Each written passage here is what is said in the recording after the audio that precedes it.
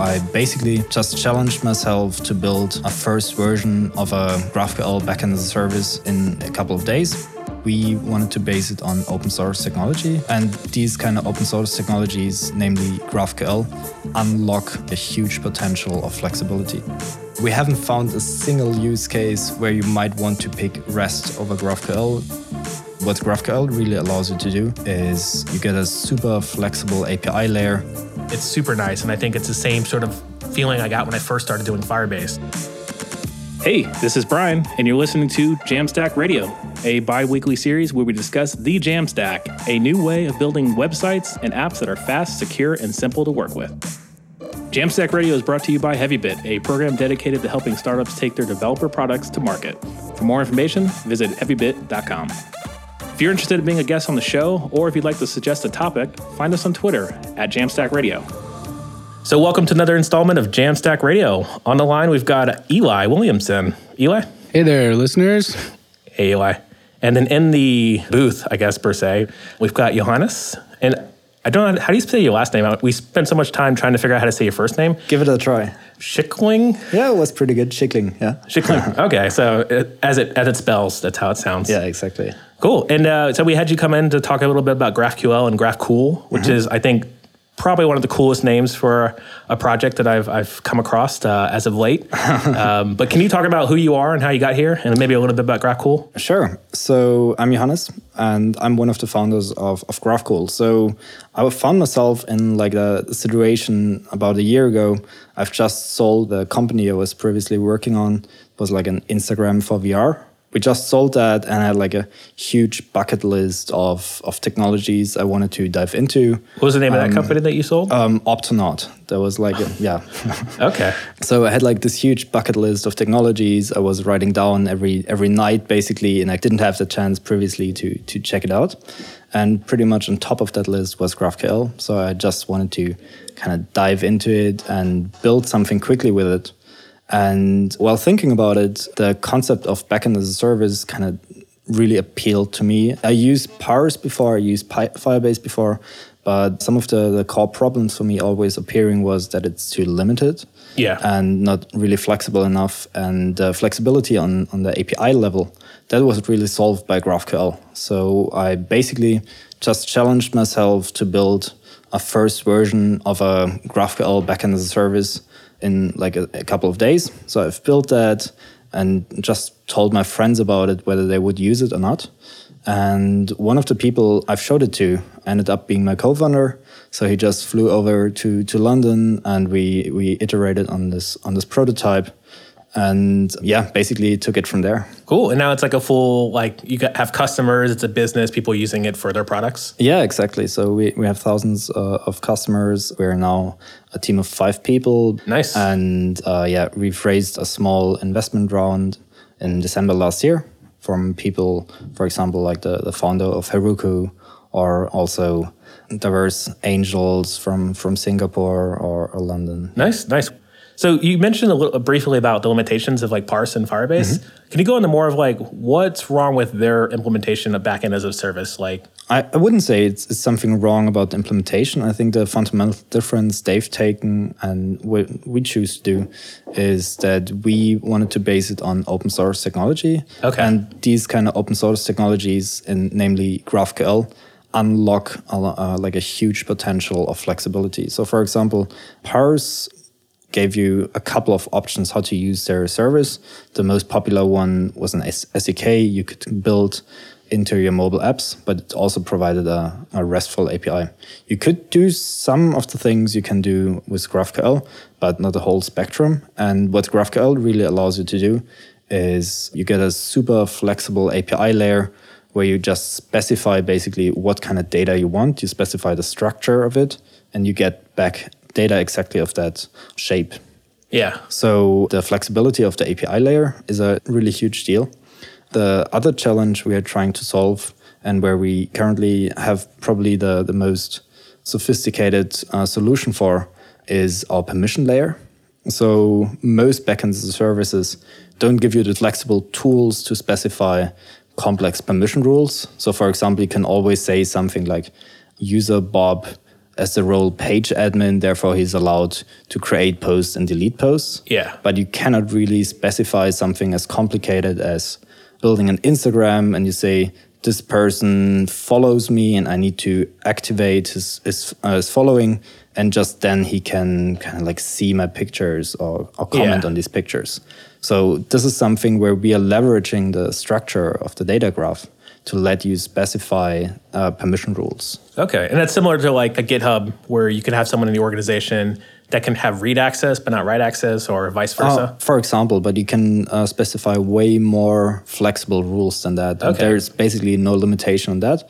And if you want to specify rules that are not really encapsulated in the graph data structure on its own, then you can always fall back to invoking Lambda functions. So that's actually the second big part of our platform. So one part of it is that it's based on GraphQL, but the extensibility comes from Lambda functions. Yeah. So that you can, at every given point of time, you can implement your business logic using Lambda functions, or you can implement permission logic using Lambda functions. And when I'm saying Lambda functions, I don't necessarily only mean AWS Lambda, but just the concept of serverless functions on its own. Functions as a service. Kind of, as well, yeah. We had actually had an entire episode on functions as a service and use cases for that. All right. So we covered like cron jobs, form handling, et cetera. Yeah. As a front-end developer, I have very limited knowledge of the structure that typical databases use. And I know that you mentioned earlier that yours is differentiated from some other folks in the space. Do you mind elaborating a little bit on the relational structure between models, nodes, schemas, et cetera, and then how yours differentiates from some of the other guys? Mm-hmm, of course. So the basic approach is you basically define a type system. So you wouldn't go ahead and say, like, this is how I want to lay out my relational database in a way that you specify a schema for normalized tables, but you rather specify a type for every kind of model you have in your data model. So let's say we are building like a Twitter on Instagram, and we have this model called a post. So you would just create a couple of fields for this post. So for example, a description, which is of type string, and so on. And then if you want to also create a model called a comment, then you can just create a relation between these two models. And we manage all of the relation handling on our side. And that's just abstracted away. So the level of abstraction, it could actually look like that it's using a graph database, even though we're using a combination of relational database in our background and some levels of caching based on Redis, for example. And how that distinguishes from other backends as a service at the moment is, so for example, if you look at Firebase, they have just basically this enormous JSON blob you kind of storing in your backend, and you cannot really give it a structure out of the box. You also have the problem that you usually have to duplicate a lot of data. So you have just this one view on your data, and then you have to duplicate the actual data nodes a lot. That's entirely not the case in our system. So we want to really embrace the structure of your data in terms of a graph. Yeah, I guess to reiterate, I just thought of a project I literally just built with one of the bootcamp students I mentor, and we built a chat app. Mm-hmm. And in that chat app, we've got rooms, so you can go to different rooms to chat in, similar to like Slack. Mm-hmm. And then inside those rooms, we have messages. Yeah. But the problem with Firebase that we had, which I'm not sure, we didn't dig too much deeper into how to make the relation between rooms and messages work, but we had to create basically a key of messages and then a key of rooms. Inside of rooms, we had to recreate the same messages by pointing to the IDs of the keys, so that way we can kind of like cross-filter between the two. Exactly. And this was a beginner project, so we didn't want to get too deep into like relations and really try to like hack away at trying to make this work. But we just wanted like just a quick prototype, so that way our UI worked. Right. And so I had it was challenging to like create that structure, and I could see the way GraphQL is set up, like being able not to be limited to needing to like duplicate the data, and having that relationship actually work realistically would have been nice. So you would basically just create these single nodes representing a single room or a single message, and then you would basically connect these nodes with edges. If you imagine a data graph, and you don't need to duplicate the room. Yeah, that's cool. Yeah, with that duplication, is there any duplication of queries? Does GraphQL handle it as a single query or multiple queries like I think Firebase does it that way? Right. So we generate a schema out of the box, which allows for basically all the use cases you might run into. So, for example, let's say you have to pick up on the chat example, you might have a model called room and you might have a model called message. So you get two sorts of queries. One is all messages, where you literally get all messages and you can just filter them down to that you just get the messages you're really interested in. For example, to filter all messages by a certain author or all messages which got sent in the last hour or something like this. Or you could also get a particular message you're interested in and get it, for example, by its ID or by a certain author. That sounds pretty handy. Are there any other tools? I know I was poking around a little bit earlier, and there's a few starter kits that are super easy to spin up. Speaking of the Instagram example that you were mentioning earlier, I was able to spin that thing up in just a few minutes. I love those little out-of-the-box kits, especially when you're starting to dabble around with some of this stuff. Right. So I think your question was, are there more examples? We are actually at the moment working on a pretty big example, and hopefully by the moment the show airs, we'll have a complete intercom example. So we want to do like a multi-episode tutorial series where people can build like a fully fledged intercom alternative. So they would basically being walked through all the concepts of our platform, and while doing so, they would build an intercom they could use in their own product. That sounds awesome. Yeah, I would definitely be going through that. Yeah. Yeah, I like your approach too. I know you guys have partnered, like you created the learnrelay.org and then also learnapollo.org as well. Like I like the approach of just walking someone through a very trivial app. Like the intercom example sounds a little less trivial. Like it sounds pretty realistic to use. But I like to, like Eli said, I also created that Instagram clone as well, just to get your feet wet and understand like how much work GraphCool is going to do for you. It's super nice. And I think it's the same sort of feeling I got when I first started doing Firebase. Like I built a lot of mobile apps, and it was nice to not have to worry about using like core data or really trying to invest into whatever my backend as a solution was. Like I can just use something that already has the structure there. I can get my app up and running. My UI looks great. And if I want to then at that point see if I want to commit to GraphCool, I can. Like if I don't have a paid plan, I think you guys have paid plans now. Yeah. But yeah, for front-end UI developers, it takes out the need for the knowledge to also build your backend when all you want to do is just make a beautiful app. Exactly. And at the same time, maintaining the flexibility that you can grow beyond a prototype on MVP. Yeah. And then I don't know if you picked up on this, Eli, too, when you were researching, but when you set up your queries, like if you were to add a new table to your query, there's no updating you have to do other than adding a new item to your query in GraphQL. Exactly. So exactly. if your Instagram example, like let's say now you want to add videos, like you can just add another video table and it works. Exactly. And if you would do a change that would kind of like change your schema in a breaking way, we're going to warn you about it. We're going to help you with running migrations, and so that you're always aware the step you're going to perform, what kind of impacts that might have. Yeah. We had talked before off air about JAMstack and how everything fits in the JAMstack and how we're trying to move people away from the term static and the more hyperdynamic, and now we're trying to push JAMstack because like you guys fit right there in the A of the API section of Jam. Like all you have to do is worry about your JavaScript, your markup, and GraphCool brings in the API for you. So your database is already set up for you. For the most part, you could add and remove stuff as well. I do like your UI as well. Like, I found your UI was actually super easy to grasp, more than Firebase, because Firebase, I think I really miss the old Firebase before they were bought by Google, because I feel like their documentation was a little more verbose and it had better examples. I think, unfortunately, I hate to knock, because I'm a big fan of Firebase, but I hate to knock Firebase now, but I feel like their documentation's been watered down even further to fit a more broader use case. But when you first open up Firebase, you get this empty object, and that's about it. Like, you're not sure what you're looking at, especially if you're coming new. Like I said, I mentor bootcamp students, so we have all different levels of skills of people just learning how to code to start up with, and there's no real hand-holding there to actually understand, like, okay, this is it's JSON, it's just a JavaScript object.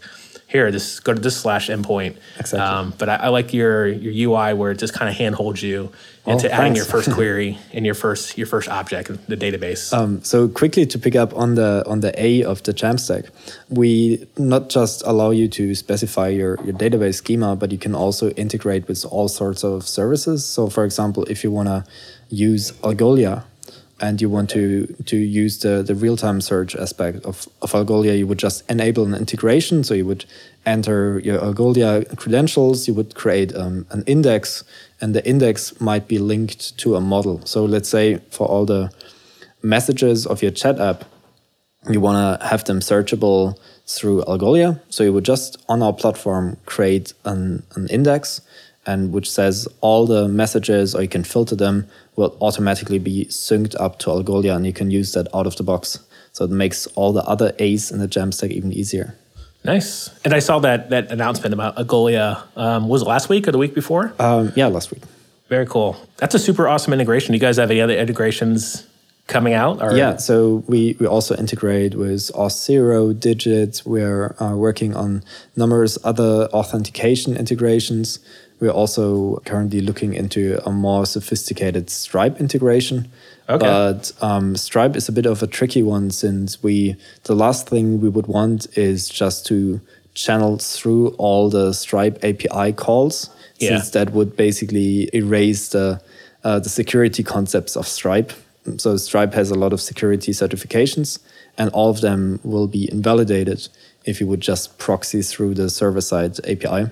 So we have to be a bit smarter about this. Okay. When GraphCool handles a lot of the back end, how does that speed up your workflow? I'm sure it has some impact because you have this whole other component that you don't have to worry about. Does it speed it up immensely, or can you go a little bit more into detail about how it speeds it up? Definitely. So our core mission is basically maximizing this delta of developer experience. So the service we're building, you could also build it yourself. But what you actually want to get to is when you build a backend, you're not necessarily interested in like wiring up the data from your database that it matches the schema you're exposing from GraphQL. But what you're interested in is that your backend actually exposes the schema you want it to do, and also to perform the business logic. So, and we directly get you to this goal that you can just focus on implementing the business logic and just focus on specifying the constraints around your data set. And this is basically how we save you a lot of time. So that's on the development side. It also speeds up things on the front end side as well. Do you mind elaborating a bit on that? Definitely. So this is how we can profit a lot from GraphQL itself. So GraphQL has so many nice benefits in terms of what kind of opportunity it unlocks in terms of tooling. So you get type safety for your queries you have on the client side. You can save a lot of additional round trips. So I could just elaborate on the upsides of GraphQL on its own. But what we are adding on top of this is, for example, that we are providing individual endpoints which match different kind of technologies. So, for example, we're providing a dedicated relay endpoint, which should be used with Facebook's Relay framework, which kind of introduces a lot of additional fields around how the schema should be set up. So we provide that out of the box. But if you want to use Apollo, for example, you can use a way simpler schema. So we provide an additional endpoint which just exposes the bare necessities that you can use that building applications with Apollo, which saves you a lot of legwork. Yeah, we actually had the Apollo guys on a couple episodes ago. So they talked about more in detail like their use case and actually consuming GraphQL on the front end. But I guess if listeners didn't listen to that, and also for the benefit of Eli, who wasn't on that episode, Apollo and Relay basically consume your GraphQL endpoint, and you're able to actually, rather than deal with like parsing JSON or whatever you get back from GraphQL, it actually parses it for you, and then you can talk to your Apollo client and then use that as your interaction for your data. Exactly. So similar to like Redux is very popular. The React Apollo client is a lot similar to the React Redux client. So you have that store that you can just access all your data from, which is super nice. It's nice to not have to, again, it feels like we're moving with React. It was a library that rethought the way you built your UI, and then along came Flux and Redux that rethought the way you build your backend, well, your front end for your backend for your front end. And I think some of these tools make it a little easier to manage all that blob of data. Exactly, and they match really well together. So a couple of other things we do in what makes it even easier to build apps from the front end is we are trying to optimize for a couple of scenarios. So imagine you want to create like a post, and for this post, you want to create a location at the same time. So in a traditional REST world, for example, you might want to create a location in the first place, kind of save the ID of this location, and then create the post. And what we allow you to do is use so-called nested mutation. So you can create a post, and a sub-object of the post you want to create is the location itself. So you can create not just one node at a time, but a whole subgraph of nodes you want to create. Another nice example of how we are moving complexity, how we are solving complexity and giving front-end developers the upsides of it is, for example, our filter syntax. So you don't need to implement crazy filter algorithms on the backend to give you a lot of flexibility in the front end. We are solving that for you. And you can filter the data exactly how you want it and how you need it in the client, and based on a GraphQL type system. So, for example, you want to get all messages from Brian. So you just say, give me all messages where the author, the name matches Brian. Basically, you have a fully blown Boolean algebra to express what kind of rules you want to convey in this. And therefore, you have like a really powerful way to filter and search data. Very cool. Yeah. So I don't know if this is an underhand pitch of a question, but what's your outlook on GraphQL as a whole for like 2017? It's like, I guess speaking to the skeptic of someone's like, I already use REST APIs. This already works for me. Like, why would I want to use GraphQL? Right. So we've looked into GraphQL a lot over the last year, as you might imagine. And we haven't found a single use case where you might want to pick REST over GraphQL. You see it with companies like GitHub settling on GraphQL, and a lot of other companies are now officially using GraphQL. What particularly excites me is that GraphQL is maturing a lot. So GraphQL has now this official RFC process. So we actually have quite a couple of features we'd love to see in GraphQL. And the best way for us to contribute is to open RFC, discuss it with the community, and see how that evolves. So there are also really exciting features coming up. For example, GraphQL subscriptions. So over the next couple of months, we will really see a lot more movement around the real-time aspect of GraphQL. Lee Byron last year kind of teasered a lot of neat features of GraphQL, for example, live queries or the patch syntax. And so there are just like a lot of ideas floating around which are not yet landed in GraphQL. And hopefully we'll see a lot of these in 2017. Yeah, and I think it helps too, because we didn't mention while we're recording, Lee Byron's actually an advisor of yours for GraphCool? We're very fortunate to work with him and kind of bounce a couple of ideas with him to for example, the filter syntax we've released.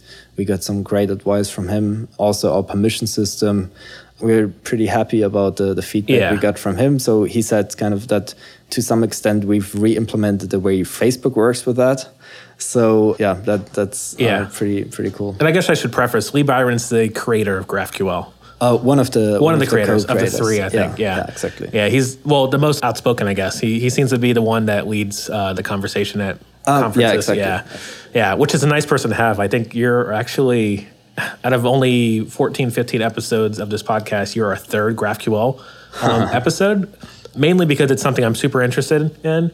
And hopefully that gets us closer to Lee Byron than coming on. So Lee. Oh, I might be happy to make a connection there. Yeah, cool. I would love to have him on. I think that kind of wraps up most of our questions on GraphCool and GraphQL. I think we'll leave it at that. I think it's a really good introduction. As I mentioned, you guys have really good tutorials out there. Learn Apollo, learn Relay, and just the GraphQL docs are growing as well. So are the GraphCool docs. The GraphQL docs are also growing. Hopefully I'm enunciating GraphQL and GraphCool separately. People will kind of get that. But if you're not, just Google both of them. Well, might be intended as ambiguity. Yeah. Where'd I guess I'm trying to wrap this up, but where'd the actual name come from? Did you have shop a bunch of names? Well, so I just checked whether .cool is a thing, and then it was, and that was settled then for me. Wow.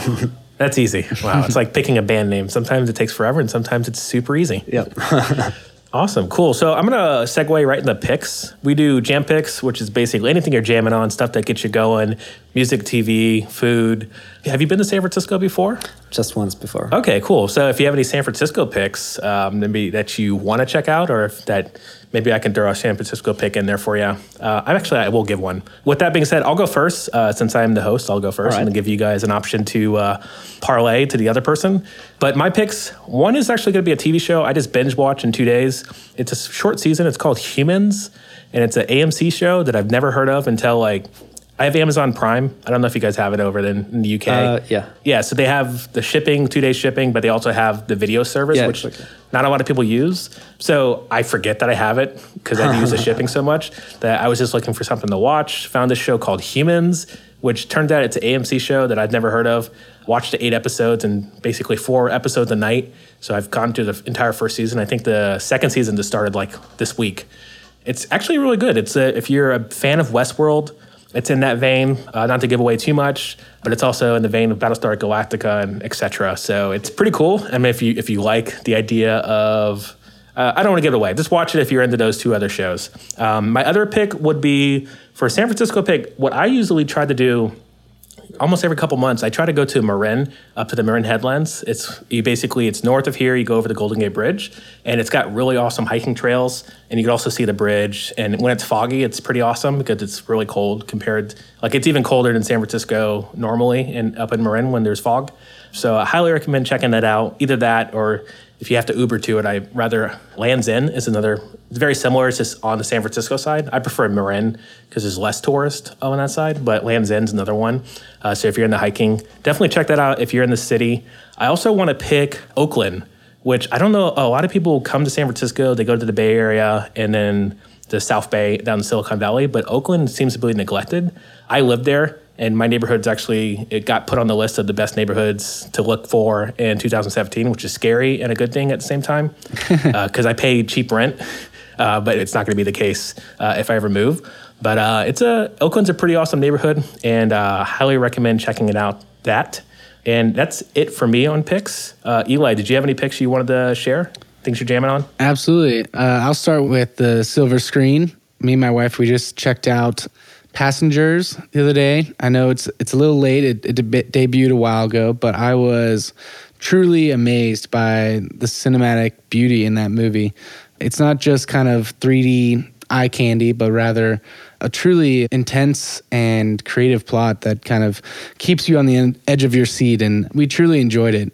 It's kind of a longer movie, but we didn't mind it. It felt like kind of flew by because it was so intriguing and engaging. The other pick I have is in the music realm of things. At the time of recording this, Valentine's Day was yesterday, and of course you kind of break out the lovers playlists and all that good stuff. But one of the songs that kind of caught my ear again was the Generationals, called "When They Fight, They Fight." It's just a beautiful melody that always kind of lifts spirits, despite its kind of content being a bit confrontational at times. But it's a great mix, and I definitely recommend checking it out. Very cool. And Johannes? Sweet. So I was kind of expecting more technical picks. So that's a bit what I've been brainstorming about. So I've been recently checking out a technology similar to serverless, but on another dimension, called Standard Lib. Okay. So that's actually a really cool technology. It's kind of really a function as a service. So you can compose basically Lambda functions. They give you kind of like an NPM, but for your functions. And that kind of level of abstraction really makes a lot of sense for us. And we want to also integrate it into GraphCool. Yeah, so you're able to share functions like that NPM side? Yeah, exactly. So you kind of have like a marketplace for your functions. Nice. And so that really strikes like the right level of abstraction for me. Yeah. Another tool we've built on our own, which I'd love to share, we haven't really spoken about it before, is called Prep, which is all about server-side rendering. But it's not really server-side rendering, but rather build time pre-rendering. So I think the whole server-side rendering, especially around JAMstack and so on, is still fairly unexplored. Yeah. And of course, you can kind of like proxy your entire static site, but that also defies a lot of the nice benefits of it. So what the tool we've built is it's super simple. So it's basically using Electron. It kind of hosts the build folder, locally hosts the static build folder of your single page application. It opens that up in Electron or in a headless way and just waits until the website is loaded, and then just takes the generated HTML and writes it back into a new index HTML. And you can iterate over your routes. You can even like get dynamic routes, and therefore you can, for static marketing pages, you can pre-render at build time your entire React app or Vue apps or something like that. Wow, that sounds pretty awesome. I think the idea of how to approach server-side rendering, I think the term server-side rendering is all wrong. I think the approach is wrong too. I know if we do pre-rendering, we use pre-render IO under the hood. Right. But this sounds actually super intriguing, so I think I'm going to have to check it out. I think you put a link in the show notes too as well. Yeah, exactly. Very cool. Well, Johannes, thanks for coming into the studio here at SF. Thanks for having me. All the way from the UK, is that? So this is where we started out. At the moment, we are based in Berlin, but we are also looking to move to the Bay Area here in a couple of months. Okay, cool. Well, awesome. Well, I will have to show you all the good eats next time you're out here. Yeah, see you in Oakland, I guess. Yeah, Oakland, it's the place to be. It's Uber's going to Oakland, so it's gonna blow up. They let you out. Yeah. Johannes, thanks for coming on. Eli, thanks for coming on to sit in the second chair as well. Always a pleasure. And guys, keep spreading the jam.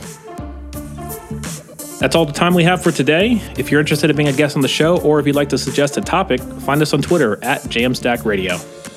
To learn more about HeavyBit, visit heavybit.com. And while you're there, check out their library. It's packed with amazing talks on sales, marketing, product, and general management from founders of developer tools companies and other industry leaders.